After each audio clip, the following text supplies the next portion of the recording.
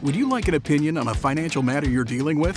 Whether it's about retirement, investments, taxes, or 401ks, Scott Hanson and Pat McClain would like to help you by answering your call. To join Allworth's Money Matters, call now at 833-99-WORTH. That's 833-99-WORTH. Welcome to Allworth's Money Matters. Scott Hanson. And Pat McClain. Thanks for being part of our program today, both myself and my co-host. We're both financial advisors, practicing financial advisors.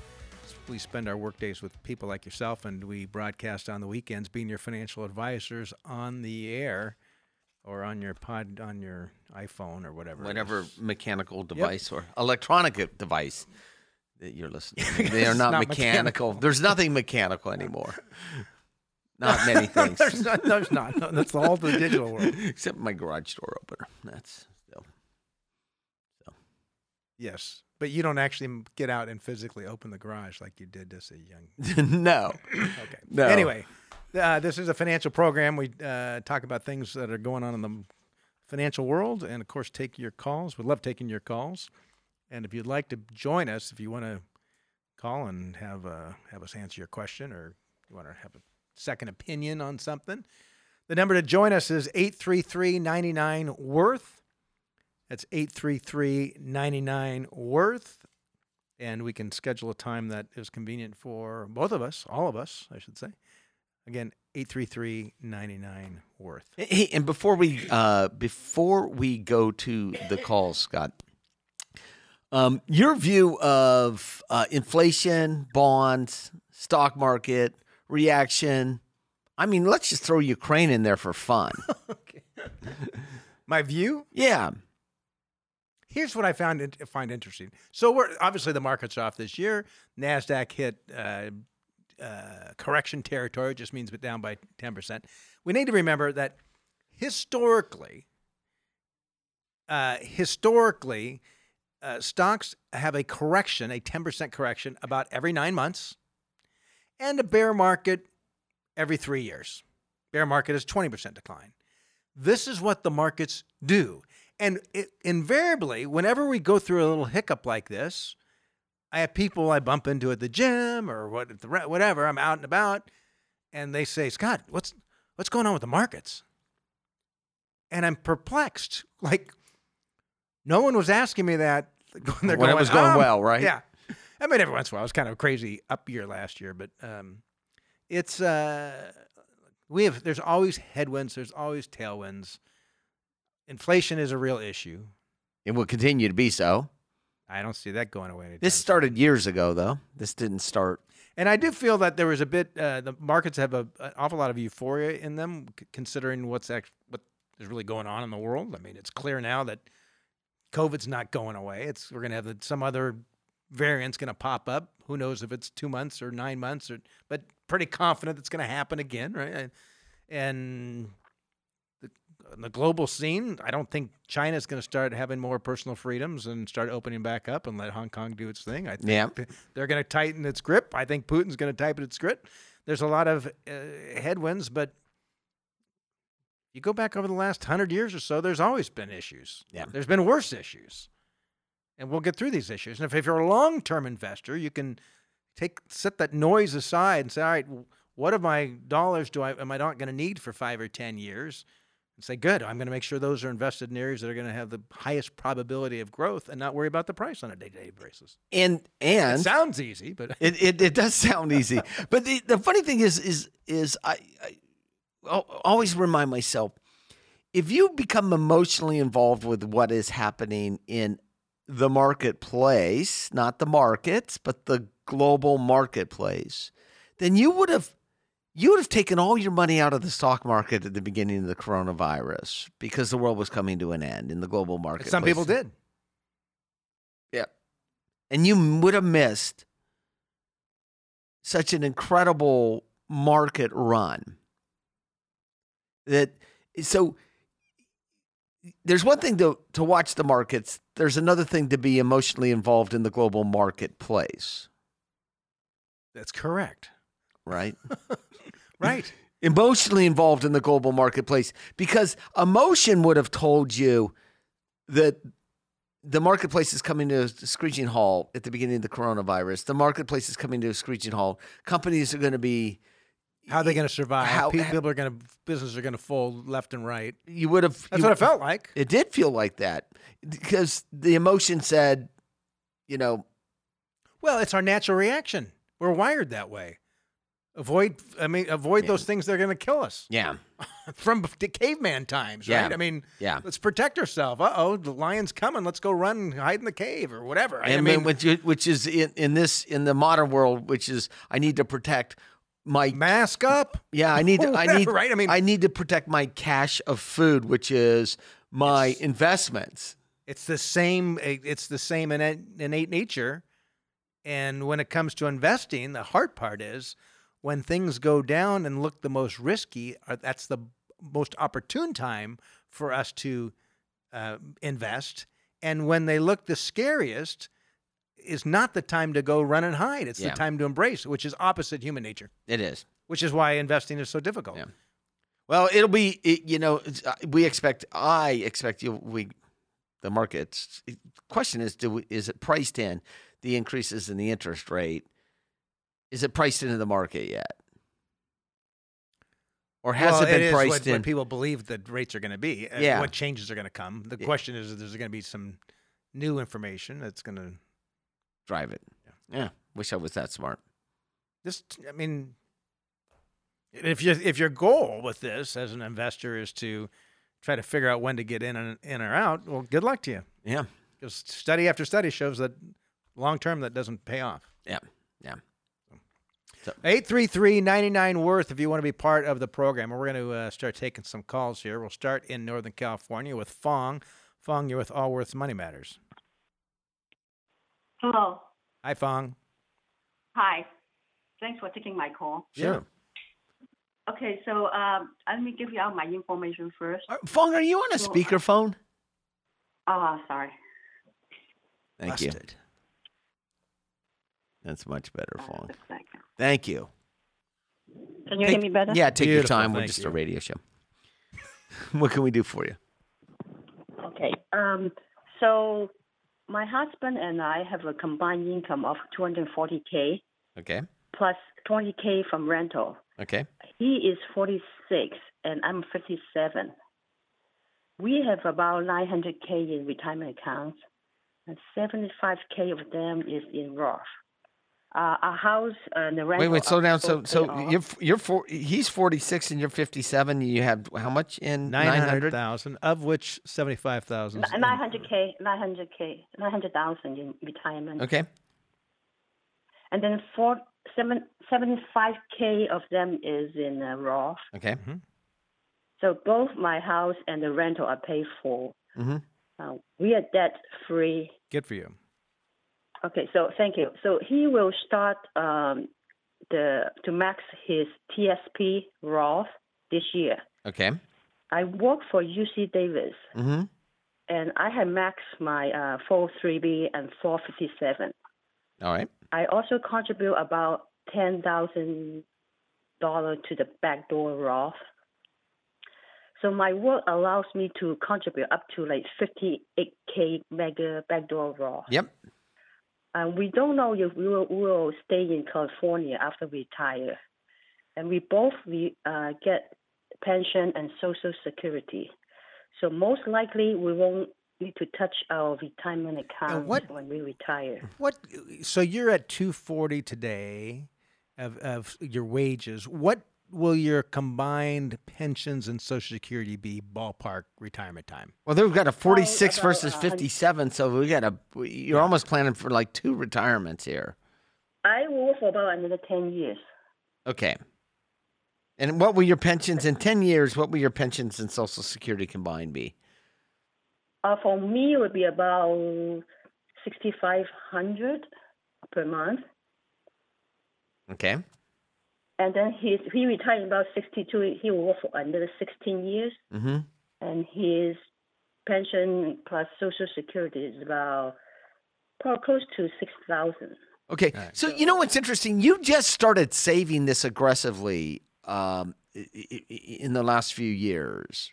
Yes, I did. Yeah. Right. So you weren't always this big of a saver because you're an aggressive saver. But if you were an aggressive saver your whole life, we'd see a larger account balance than $900,000.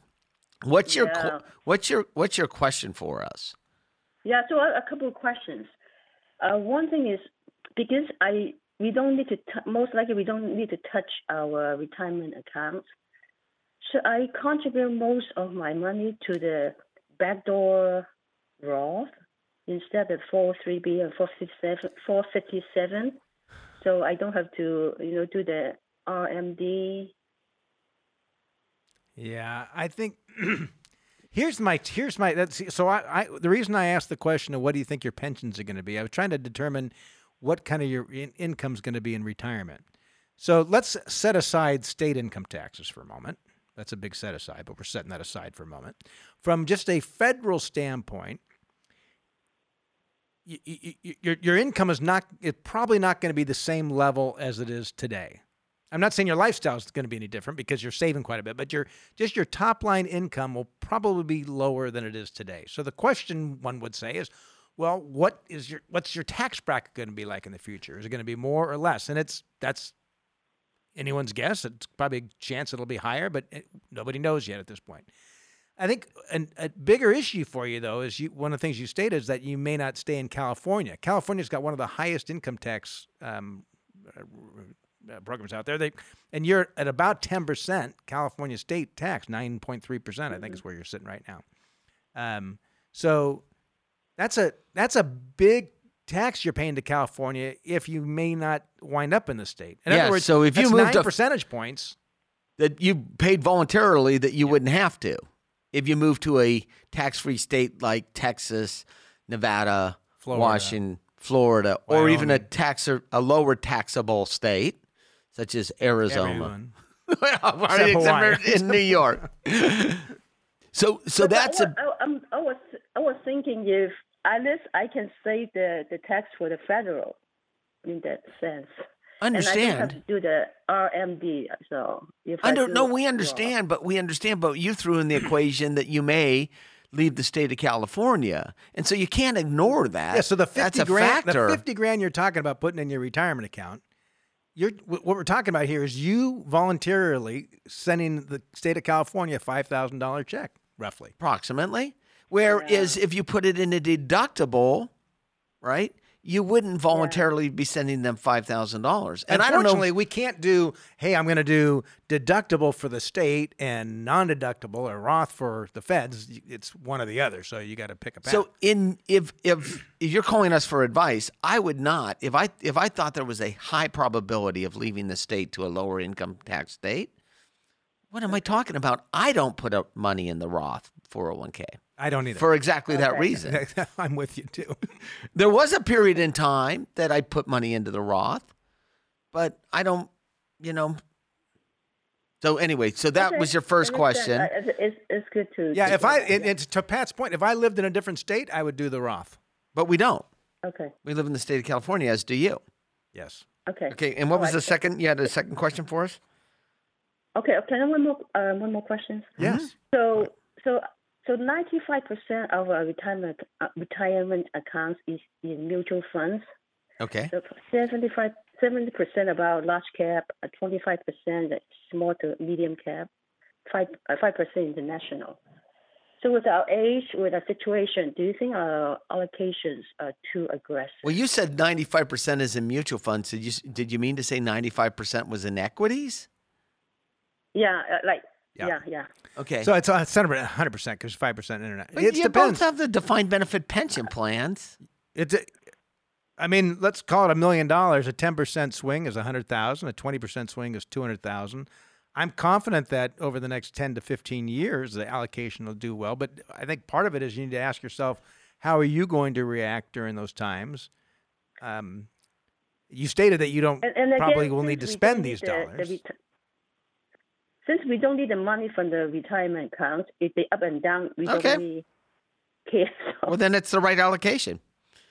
Okay, great. And remember, you're not going to spend the money the first day of retirement anyway. But you need to be, if you're doing this, you need to have the mindset that these are long-term dollars, that you're not going to care what it's worth next year or even 2 years from now. Your goal is to have these as much money as possible in your future. So if you have that mindset, then you should hope for a major market correction or market crash. So all these dollars you're putting into your retirement, your super saver right now, that can buy things cheap. But you're fine as you get closer to age 67 in that 10 years, then you want to actually probably make these portfolios a little bit more conservative. Now I have a question for you. Do you have children? Do you or your spouse have children from a previous marriage? We have 2 kids. They are in college right now. Okay, you've had them together. They're not from They're not from previous relationships. We both. Yeah. Okay. Both of us. Yeah. Okay. I was going to say, if you have children from a previous relationship, I'm like, where are you going with this? you absolutely want to make sure that you have your estate plan in place. 100%. Yeah, we have the trust. Okay, we'll perfect. have to revise Perfect. it. Yeah. Perfect. Okay. All right, Fong. Thank you. Thank Appreciate you. it. Wish you well. And I think, Pat, your point on the estate plan is you thought maybe it was a second marriage just to the age gap. Age gap. 11 years, which is it's pretty common, right? And then the importance of having the proper estate plan is even more important if you have children. It's important. It's important anyway. But if you have children from a previous relationship than the relationship you're in today, you want to make sure that it is done. Like clients, I'm like, you need to do this. But if they have 2 kids and there's any money there at all, I really we've seen, we've witnessed spouse passes away. The retirement assets go to the surviving spouse. Surviving spouse grieves, obviously, it's terrible. A couple of years down the road, 3 years down the road, spouse falls in love with someone else. Tennis pro? Falls in love with tennis pro? Okay, tennis Gets pro. Married to tennis pro? Tennis pro's, I don't know. 11 years younger. 11 years younger? Tennis pro? Good shape, works out. Lady dies. Tennis pro ends up with all the money. Kids inadvertently disinherited. Yes. If it wasn't set up correctly. That's correct. So, anyway, long way to All right, let's keep long way going. to get to the answer. Tennis pro. I'm just reminded, my wife was taking, what was that guy's name? He was like this Latin guy at the tennis club. My wife was taking lessons like 10 years ago. And so my wife's Fernando. Well, it was something like that. And all the ladies thought Fernando was kind of hot, right? Because he was probably late 20s or 30s. Did he talk with an accent? Yeah, just slightly. So he was really... Wasn't even real. Maybe not. But the moms from the school kind of mentioned. So my wife has me take. She wanted me to play tennis, so she has me take tennis lessons. This is completely off topic. I'm terrible with the ball. I always have been. I just lack the hand coordination. And the tennis coach said to me, like tennis pro, like, yeah, Scott, maybe this isn't the sport for you. Really? Is that what? Yes, but the worst thing is, later I found out that Fernando was telling other people that Scott Hansen really sucks at tennis. No, he did. Yes. And I'm thinking, isn't there some sort of like client privilege here? Tennis pro client privilege? Where it Tennis pro client. How many people do you think he told? I don't care. Where is he now? Fernando. I don't know.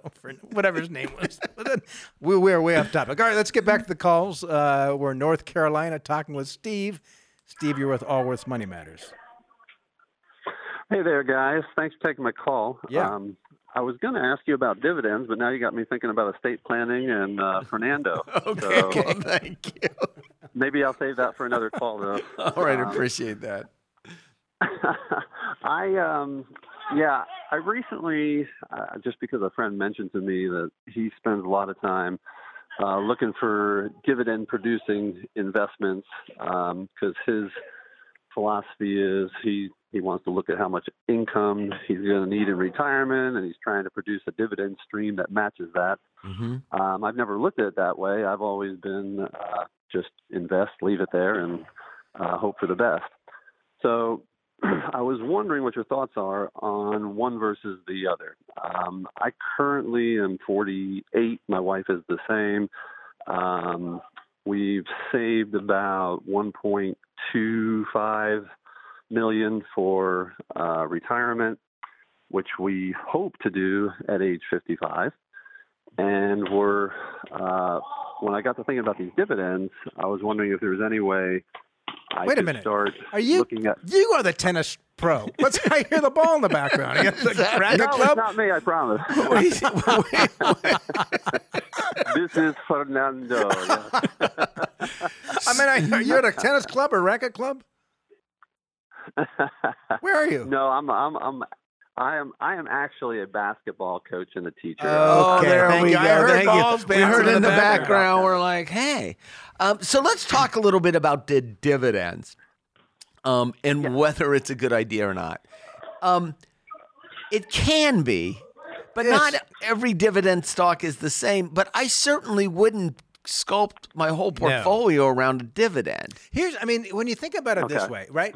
When you give a company your money, you buy a stock. Let's say I want to be a partner in this company. And that's what happens when you buy a stock. You become a partner in that company, right? So you are an equity owner in the company. You want the company to then go and make money, right? So go out and invest in these areas, build the plant or factory, hire the people, whatever it is they do, develop the services to make a profit. That's what you want them to do. Right. And the concept of a dividend is like, oh, here's the profit. We'll give it back to you. But so often it's like, well, you guys are doing well.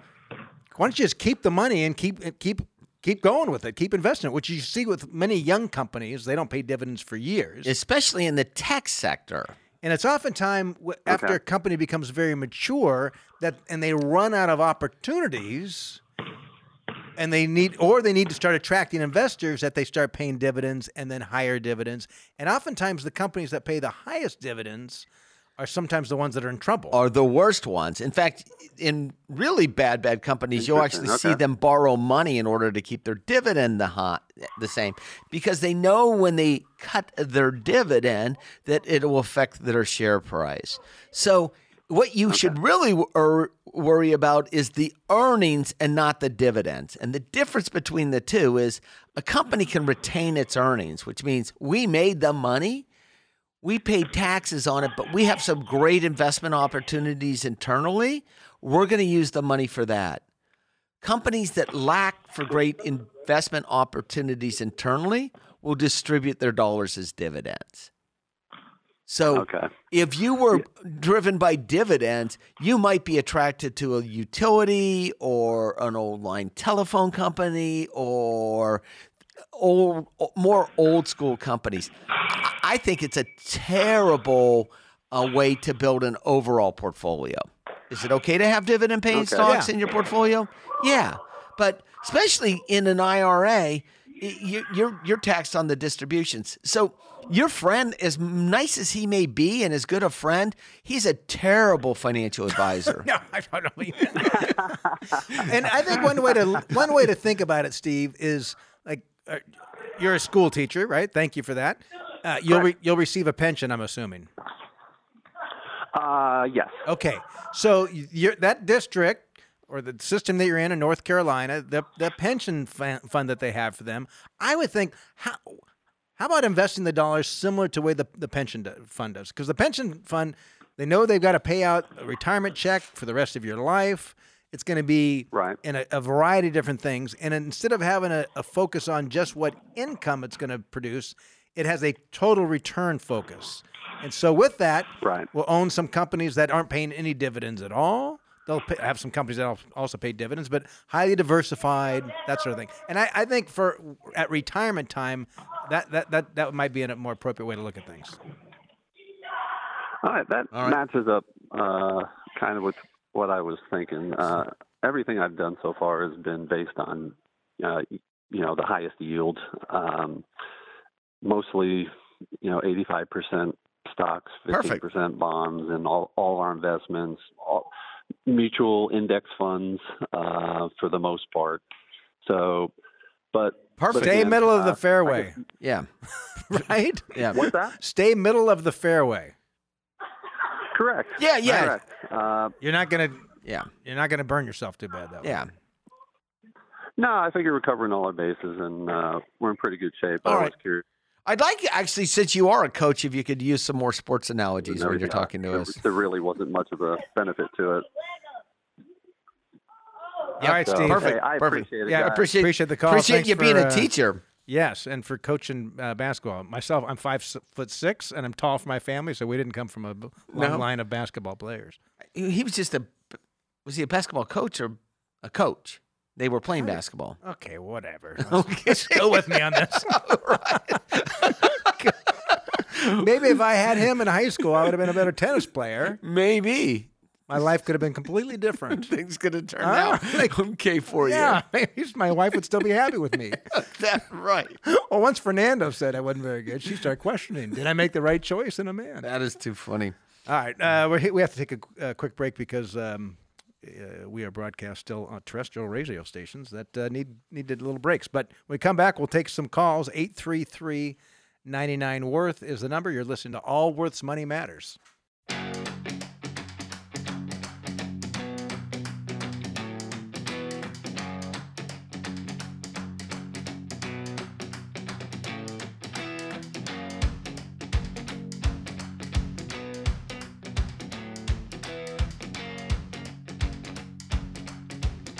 Can't get enough of Allworth's Money Matters? Visit allworthfinancial.com/radio to listen to the Money Matters podcast. Welcome back to Allworth's Money Matters. Scott Hansen. And Pat McLean. Everyone's doing fantastic. Yes. Let's keep calling. You want to talk about something, Pat? No. We'll go to the calls, but I did want to talk about Kathy Woods and her I art wanted fund. to as well. Yeah. Isn't that funny? I have a couple things, but whether we get to it at this show or not. But What is that, a tease? If you're going to tease something on the radio, this is a podcast, they go forward and back. It's the tease thing. It's a thing of the past. Skip right ahead, yeah. Right? That's right. Skip. Yeah, a little 15 seconds. Yes. And some of the podcasts break down the commercials so you know exactly along there, so you don't end up skipping into the next. You can just anyway. Let's go back to calls and we'll take this a little bit.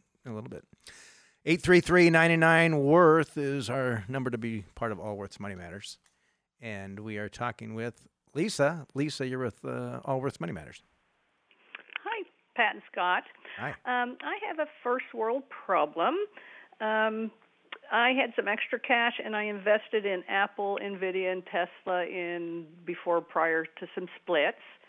And, of course, that's gained quite a bit. They're long-term at this point, capital gains. How long have you owned them? Probably about almost coming up on 2 years. Okay. Year and a half, 2 years. Okay.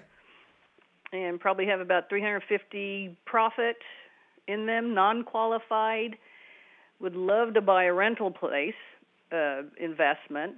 So I'm wondering, is it possible to take this money and avoid capital gains if you're putting it into another investment like a rental property? No. Or you're getting screwed either way? Yes. For some reason, it's interesting because in real estate, you're allowed to exchange properties. You can have a rental property that goes way up in value. You can exchange it for another rental property. You've got a commercial property that goes up in value. You can exchange it for another one.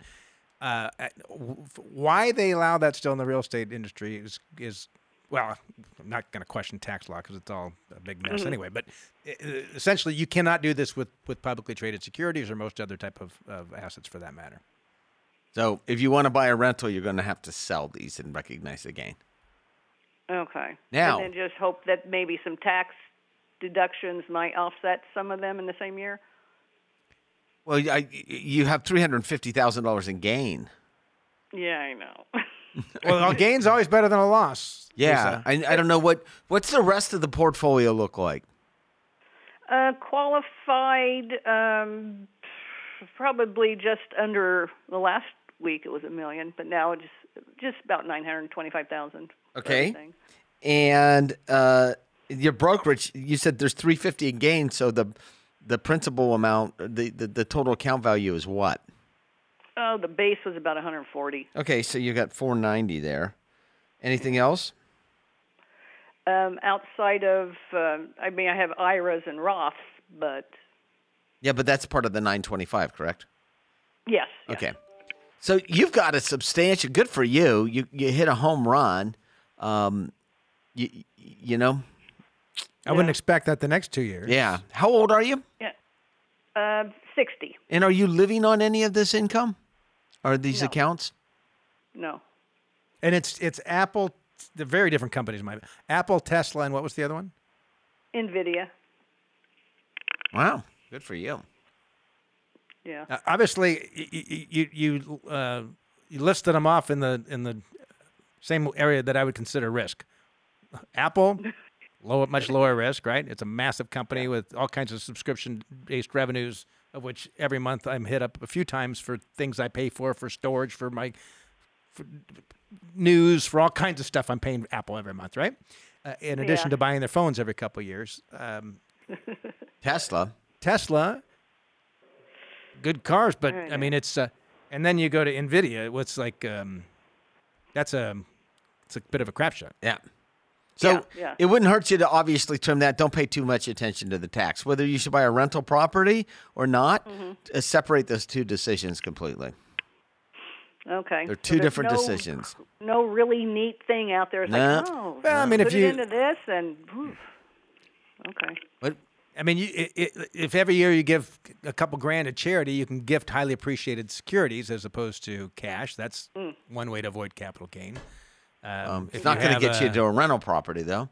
No, but if you were doing other things, if you had a child that you were helping out with their down payment of the house, you could gift the shares to a child who can then sell it, and they would pay tax at their capital gain rate as opposed to yours. So there's a couple little things, but nothing. Yeah, that's really nothing that answers the question that you're trying to get to. So. Dang. Yeah, well, that's what it is. Write your congressman. Right, your congressman. Yeah, I'd like to avoid my taxes on my Apple stock, please. Yes. I made too much money in Tesla, and I don't want to pay the tax. Well, Lisa did start it by saying it's a first world problem, and actually, I think it's even greater than that. It's a high net worth first world problem, not just a first world problem. So I appreciate I'm tempted just to let it run, but it's like sure. Why? If you're tempted to let it run and you're tempted to sell it, then just split the position in half, and then you're right either way. Correct. All right? Okay. Yep. Okay. All right. Appreciate the call. All right. Thanks, Lisa. I've done that I don't know how many times. Yeah. But how much Tesla or Nvidia do you own? None. But own quite a bit of Apple. Because it's the largest company in the world, and you own a bunch of index funds. And you own some Tesla, too. Yeah. I do think very different companies. I've got tremendous respect for Elon Musk and what he's understand, he's a very I don't own them. I don't own them directly, but I own them through some of the other holdings that I have. But I mean, while Apple's still kind of priced per. Apple's still priced. I mean, it's still a lofty price relative to the earnings. They're still expecting. It's not even in the same universe as Tesla. I know, that's what I mean. They're completely. I mean, Tesla's price, it just doesn't make. And they don't even understand. And Tesla's got the first move advantage. Even Musk wanted to sell some, and he came up with the excuse for taxes. Yeah, but Tesla, quite frankly, has the first move advantage. Don't think that. What I was reading the other day, the Tesla stock is worth more than the 5 biggest competitors behind him. I don't know if that was true or not. I had a hard time believing it, and I didn't go do the calculation. I know he's bigger than at least the 2 behind him in terms of the stock market cap. That's such an incredible. Well, it's interesting. Solar was it Solar City? Yeah.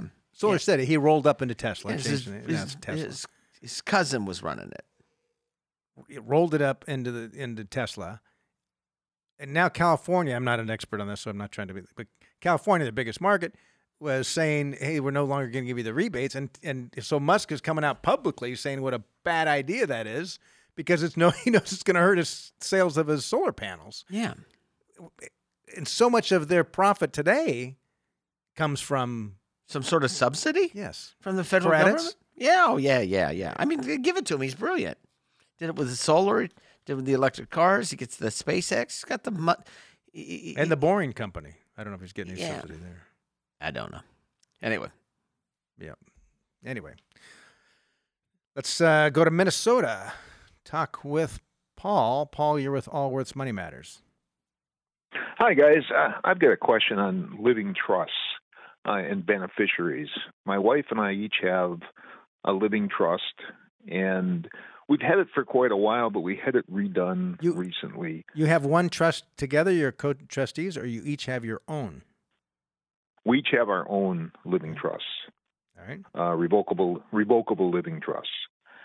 And this time around, when we had it redone, I think we're a little bit older and trying to really understand whether we have things right and how this works. And one of the questions is, our retirement accounts, IRAs, 457, right now we have beneficiaries on for each other and then the kids after that. Is there a way to make those go into the trust? And would that be taxable if that happened because of the change in ownership? Yeah, good question. Yes, and it might be the preferable way for you to go. It used to be that a beneficiary can stretch out their distributions over their life expectancy. That changed a couple of years ago. So now, if you and your wife were both to pass away today, the dollars need to be distributed over the next 10 years to your children. So if whatever they inherited, they need to be distributed out of that over the next 10 years and paying the tax as they take those distributions based upon their tax return, what flows through to their tax return. If a trust is set up correctly, with the right kind of provisions there's no reason why we couldn't have the dollars go into the trust, have the trust stipulations, like you might say, Johnny can't get the money till he's 40 or whatever you got in there, and the trust will have the stipulations on there. It creates an extra level of complexity, but it can certainly be done. And the IRA still needs to be distributed within a 10-year time. But the why you would do that is if you wanted to put, oftentimes called as a spendthrift clause in, by the way, we are not attorneys, nor are we giving, at the end of this phone call, we're going to tell you to go talk to your own attorney. But do you have any restrictions on this trust as to how the dollars are distributed to your children? We did on the earlier version, but they're all starting at 26 on up. And we've taken those out. There's no benefit then. Then don't have the trust involved. Yeah, there's no benefit. It creates another layer that doesn't add any value. It just makes it harder for the beneficiaries.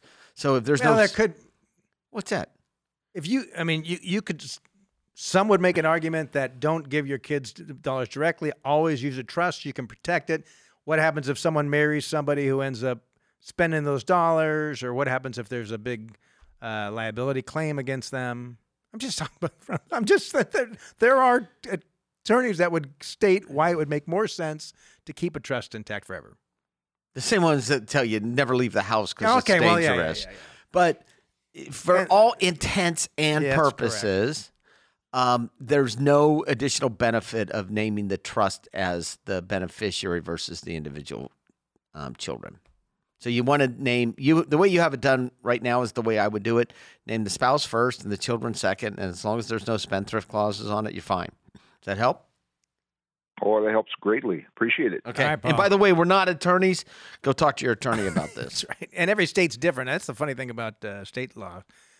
Some states, a trust is almost you can't afford not to have it. Other states, you don't need it at all. Yeah, it is. The state and government thing in commerce is interesting because federal income tax is the same. Securities laws are the same. But insurance laws with security products are different. Yeah, there's all kinds of crazy things. I mean, yeah. That's why. But this is an area that people often overlook. And because oftentimes people's estate, the largest piece of their estate is their retirement plans. Oh, 100%. That have benefit. It doesn't matter what your trust says or your will says. Your will might say one thing, and if you don't have the beneficiaries matched up the same, that's. How many times have you seen it in your career where, it happens unfortunately with young parents who never changed the beneficiary? The worst I saw, clients. Their grandchild, forget the whole circumstance, but parents got divorced. One of the kids was married to a deadbeat or whatever, divorced. And the beneficiary of the life insurance was never updated. The person died. The deadbeat dad takes the money. It was intended for the granddaughter, takes the money and doesn't use it for... He spends it on himself. Yeah. Oh, that's awful. Yeah. Yeah. So...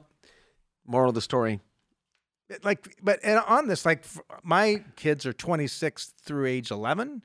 I've got the trust listed as the beneficiary. I've got my wife as primary, and I've got my trust as contingent.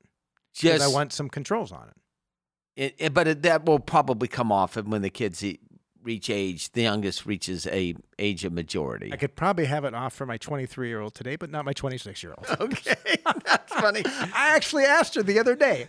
I said to her, "Hey, if you had $1 million, I'm just curious, if you had $1 million, if suddenly someone gave you $1 million, what would you do?"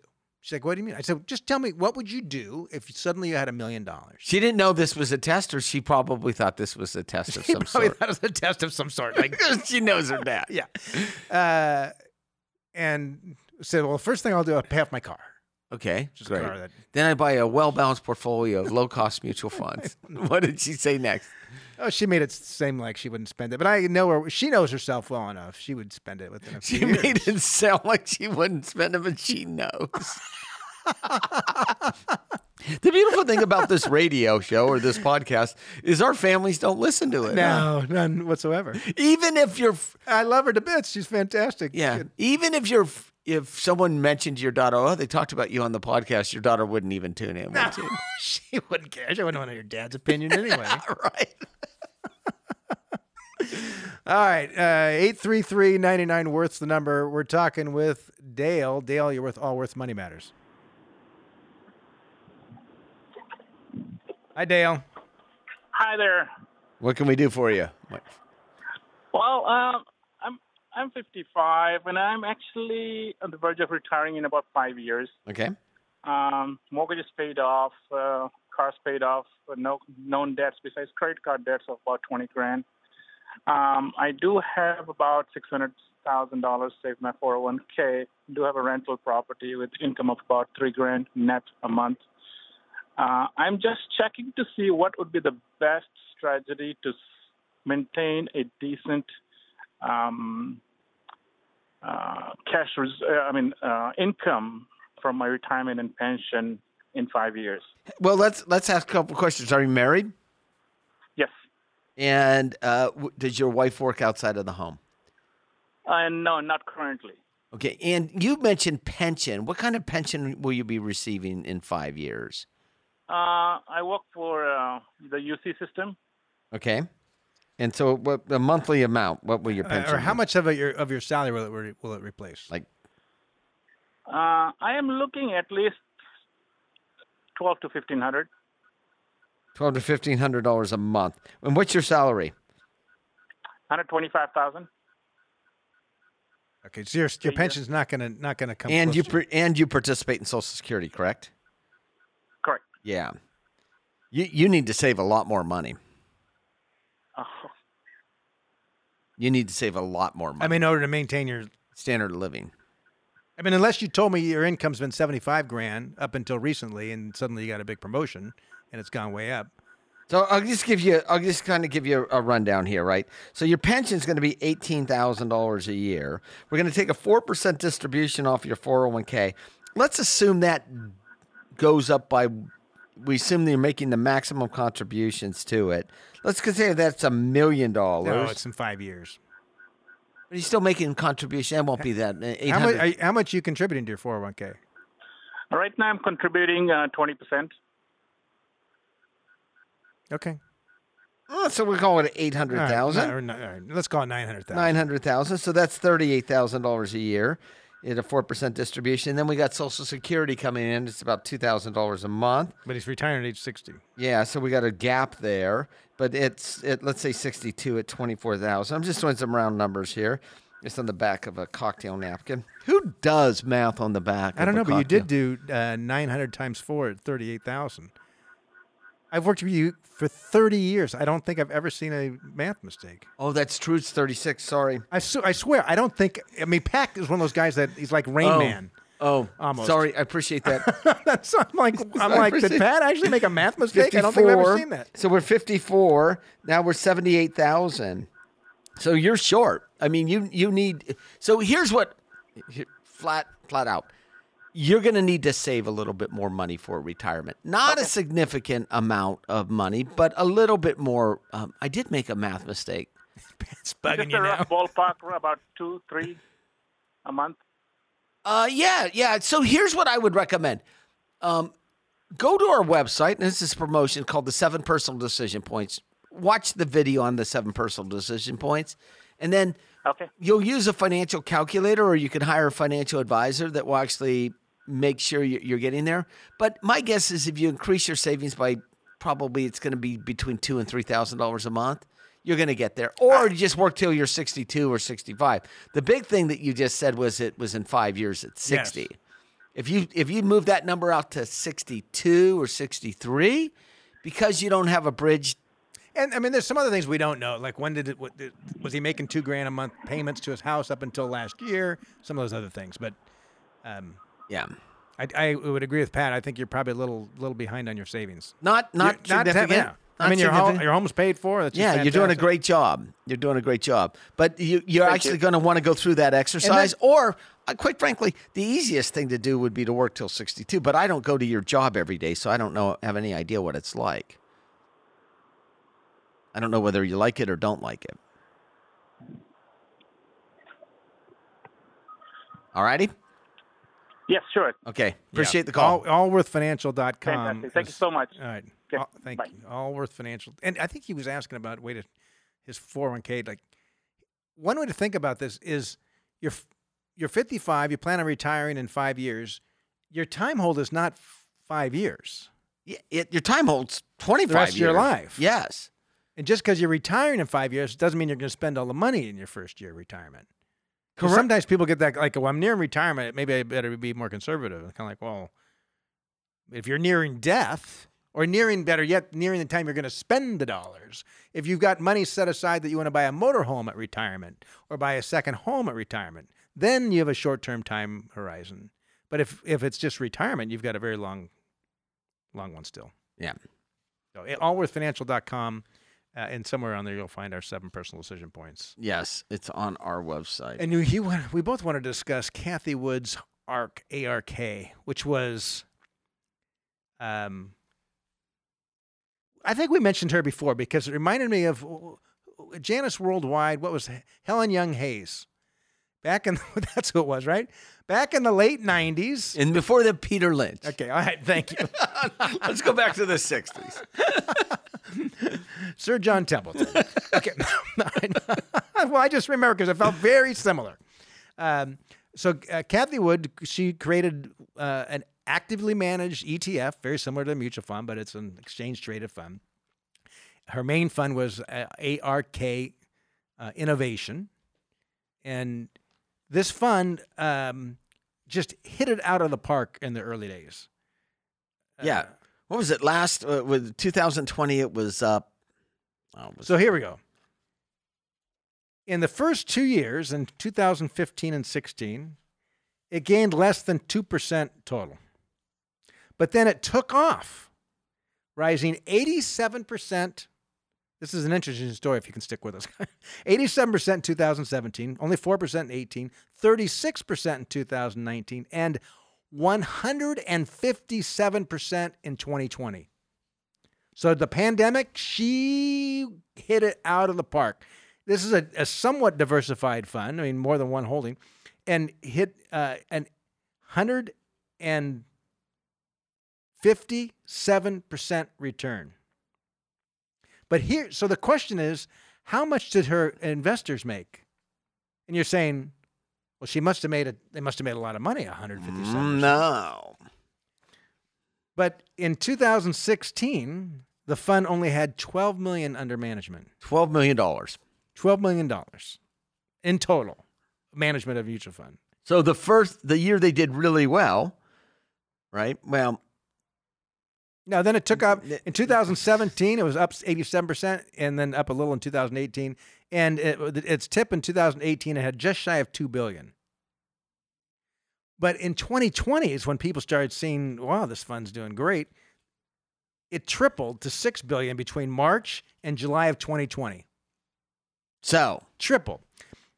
And from September of 20 to March of 21, the fund grew with $13 billion in new cash. So money came in, but those people didn't get the return. No. Yeah. Then right on cue, after it got all the money, it ended up dropping 23% in 21. This is a year, last year, the NASDAQ 100 was up 27%, and this thing was down 23%. So, Scott, let me ask you a question. So you and I have been both at conferences where they talk about what the average return for the investor is not have anything to do with what the average of the mutual fund did. Because people are attracted to things that have done well, and typically... Which is buying things when they're hot. And they're hot. But my question is, how much do you think these returns are based on luck? And how much do you think is just based on skill? Well, she lost money last year. Is this bad luck? I mean, luck goes, you can have both good luck and bad luck. I was speaking with an advisor earlier this morning, and this advisor used to work at a different firm that tried to time the markets more. And I said, look, I said, I just don't believe at my core that anybody can outperform the markets long term. And if you point to somebody who's been successful at 20 years, I will question, is that just plain luck? Because you get 100 people in a room to flip quarters, and you're going to find the one guy who's like 12 times in a row, incredible, of heads. How in the world did Pat get 12 times in a row hit heads? Because we started with 100. Random. We started with 100. So this anyway, is, and I think we're both this is a perfect example of what? Of investor behavior. Of why people want to buy when things are hot. They don't want to buy when things are on sale. When they're down in price, they want to. That's why they threw in at its peak. Investors threw in more money than she managed. Yeah, which actually made it. Which, by the way, made it harder. $13 billion more. Made it harder for her to manage the existing money she had. Crazy. I'm not saying anything negative or positive about her. She might be a fantastic person, but it's not a fund that I would own. And if you have, then I'm sorry for you. But anyway, we're out of time. We're here every week. And really quick, you'll want to register for our Road to Retirement virtual workshop at allworthfinancial.com. We think it'll be helpful. This program has been brought to you by Allworth Financial, a registered investment advisory firm. Any ideas presented during this program are not intended to provide specific financial advice. You should consult your own financial advisor, tax consultant, or estate planning attorney to conduct your own due diligence.